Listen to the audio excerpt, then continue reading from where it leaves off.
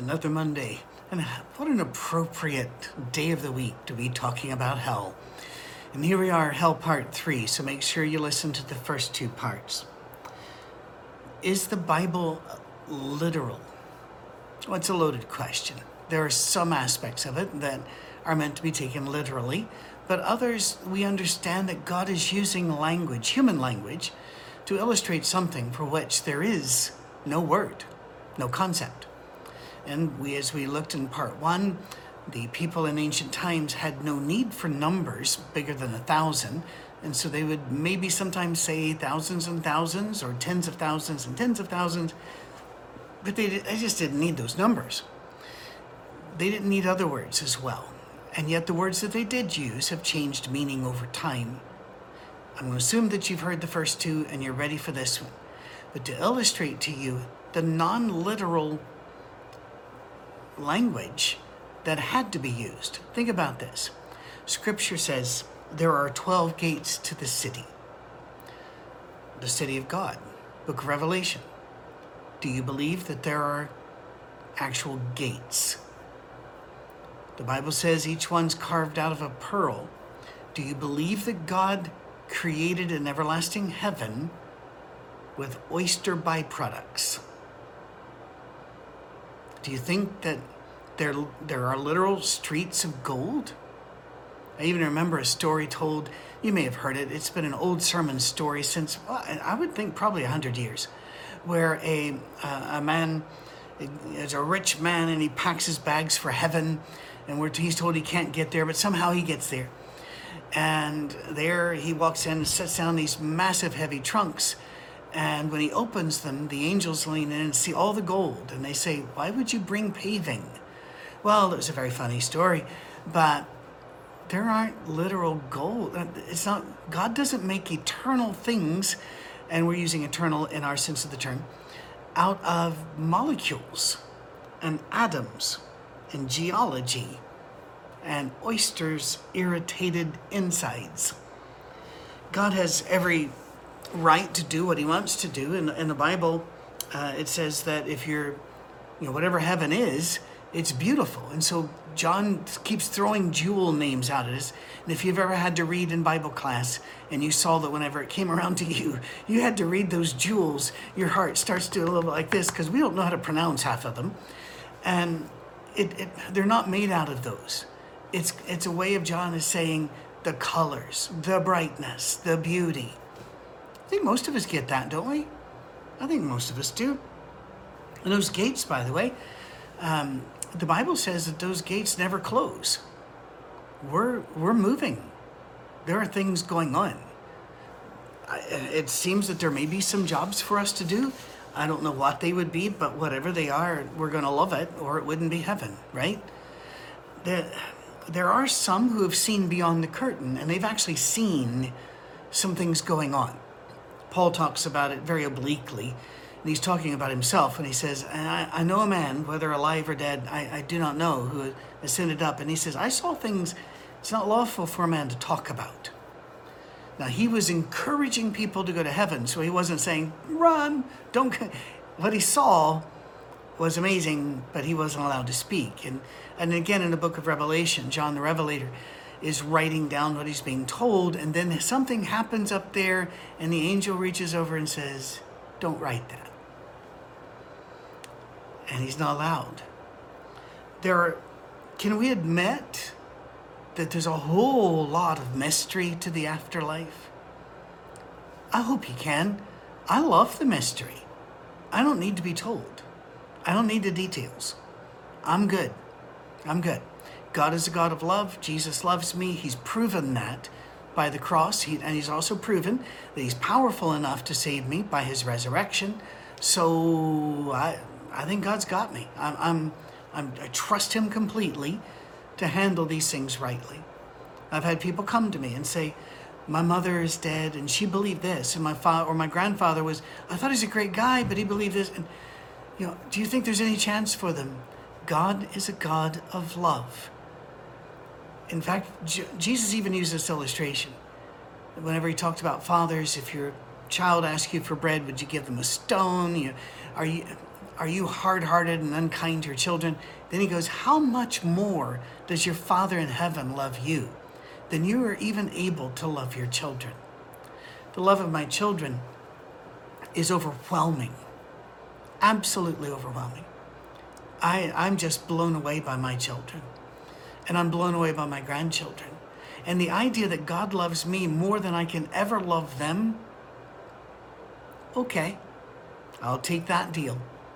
But when it comes to the afterlife, this is going to make some of you very uncomfortable. The Bible is not clear. I used to see the sermon illustrations. There was a film strip that was going around the day Christ came again. We would see that one and just be scared to death. But we enjoyed being scared to death because we were pretty sure we were on the winning side.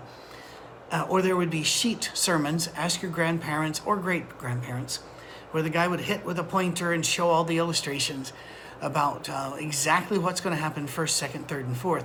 Problem is, when the world ends, time ends, and there's no first, second, third, or fourth, all of our terms about locus or location and time duration and order, none of that applies. And so it's a bit of a jumble. What's going to happen after we die, where and when? But I trust Jesus, and I would ask you to do the same. Now, because it's a bit of a jumble, people have come at it and they've read different verses and they come up with different opinions, different ideas. There are some that are called universalist, and more about that later. But they look up God promises, they would put it this way: God's promises must also be held beside his curses. Do not focus on the curses, look at the promises. For the same one who said, depart from me into everlasting fire, the everlasting literally in their language would be age lasting.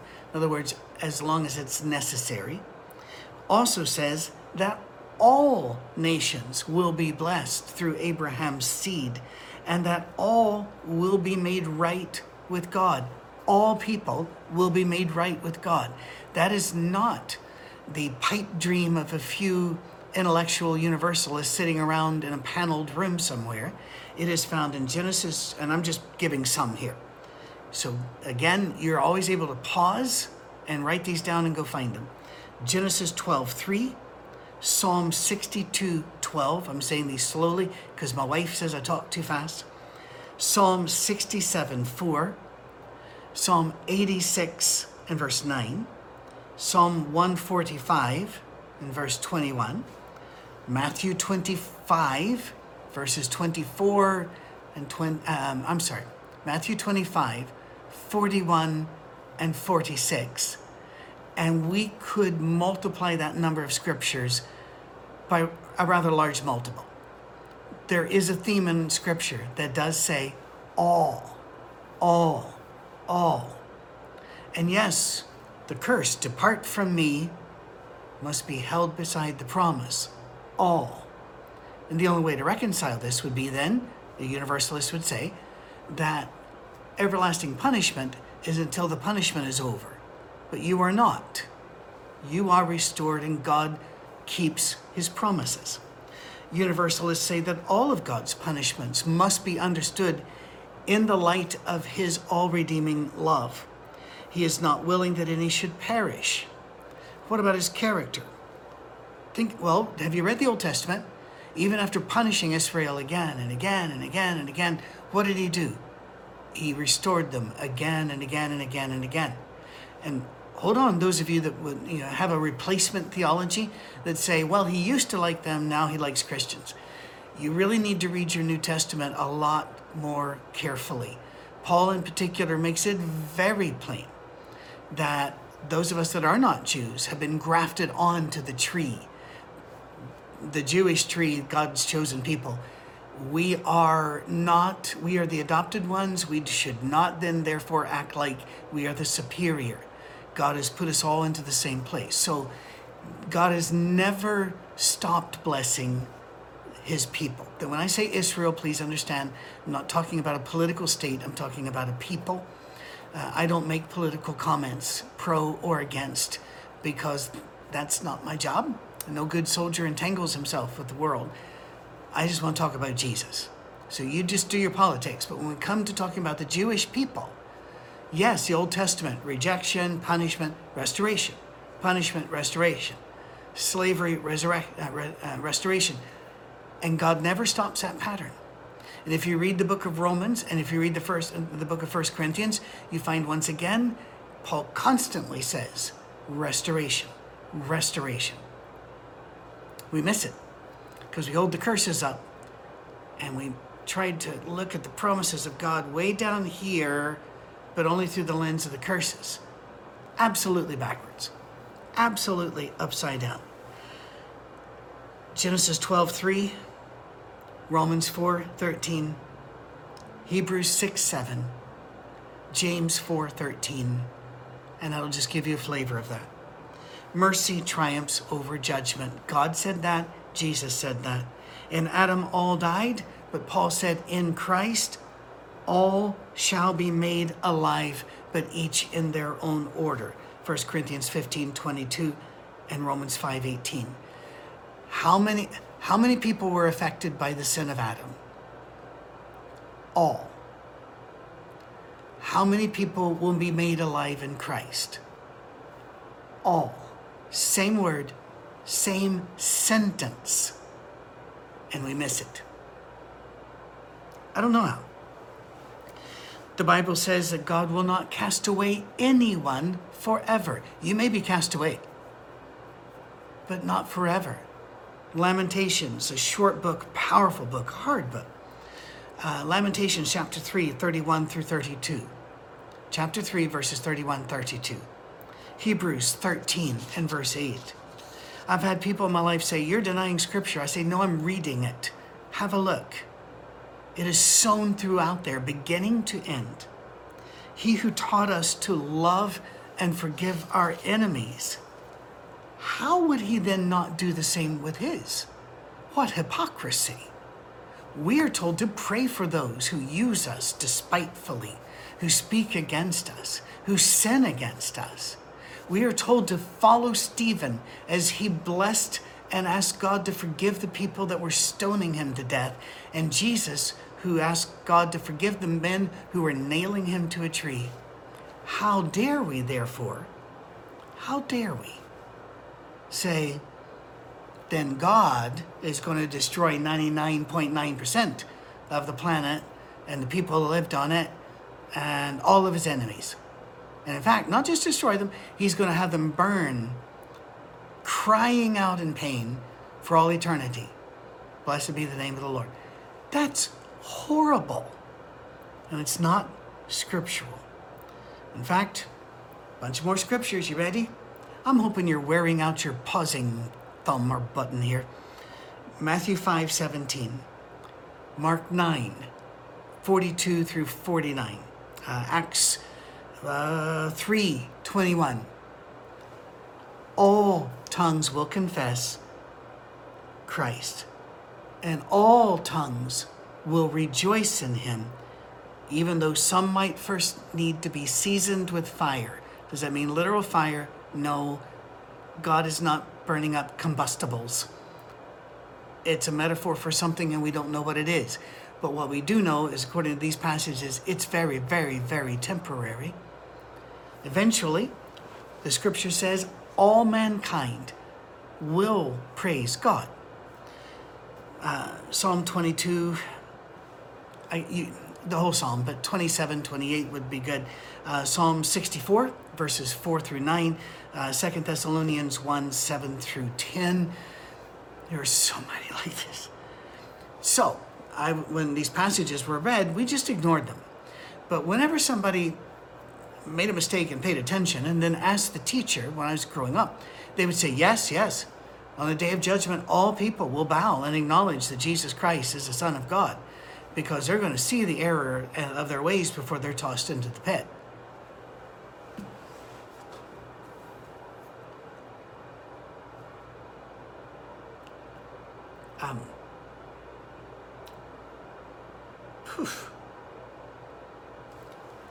What purpose would that fulfill?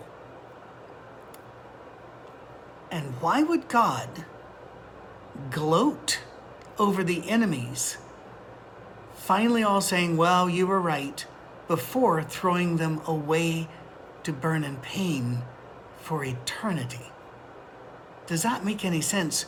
By the way, it doesn't make any sense. And non-Christians know this. And our doctrine of hell has driven away, I'm going to go ahead and say the word millions and millions of people from Jesus. Because who would want to follow a God that's more bloodthirsty than Thor, Loki, Zeus, or Apollo? Well, here's the good news. You don't have to. You can follow the true God, a God of love who says all will be brought to faith and rejoicing in Jesus. Rejoicing, he uses a term. David prophesied that Israel's stumbling would not be forever in Psalm 69 and verse 22. And Paul agreed that David was correct in Romans 11, but again, the whole chapter, but basically verses 9 through 12 of Romans 11, that no, Israel would not stumble forever because God was going to hold them up.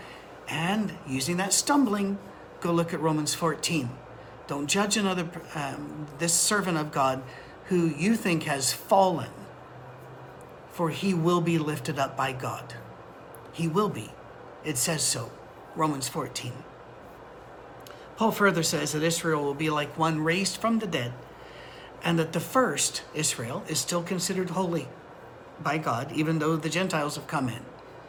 The first is still considered holy. His character ensures their salvation, even though there may be fire involved, not just with them, but with individual humans. There are other views of the afterlife that do not include the salvation of every person, but we're going to hold that until next week because we're at our time limit for a Monday morning message. I hope you're enjoying these. May God bless you. And remember, just a friend of mine who is so concerned about hell, so terrified of hell, and I tried to answer him again and again. And finally one day I put my arms around him and I said, brother, there's no need to fear for hell. You're not going. I love you too much to let you go there. And if I love you, my love is nothing compared to his. Take a deep breath. Relax. God's got this. I'll see you next week.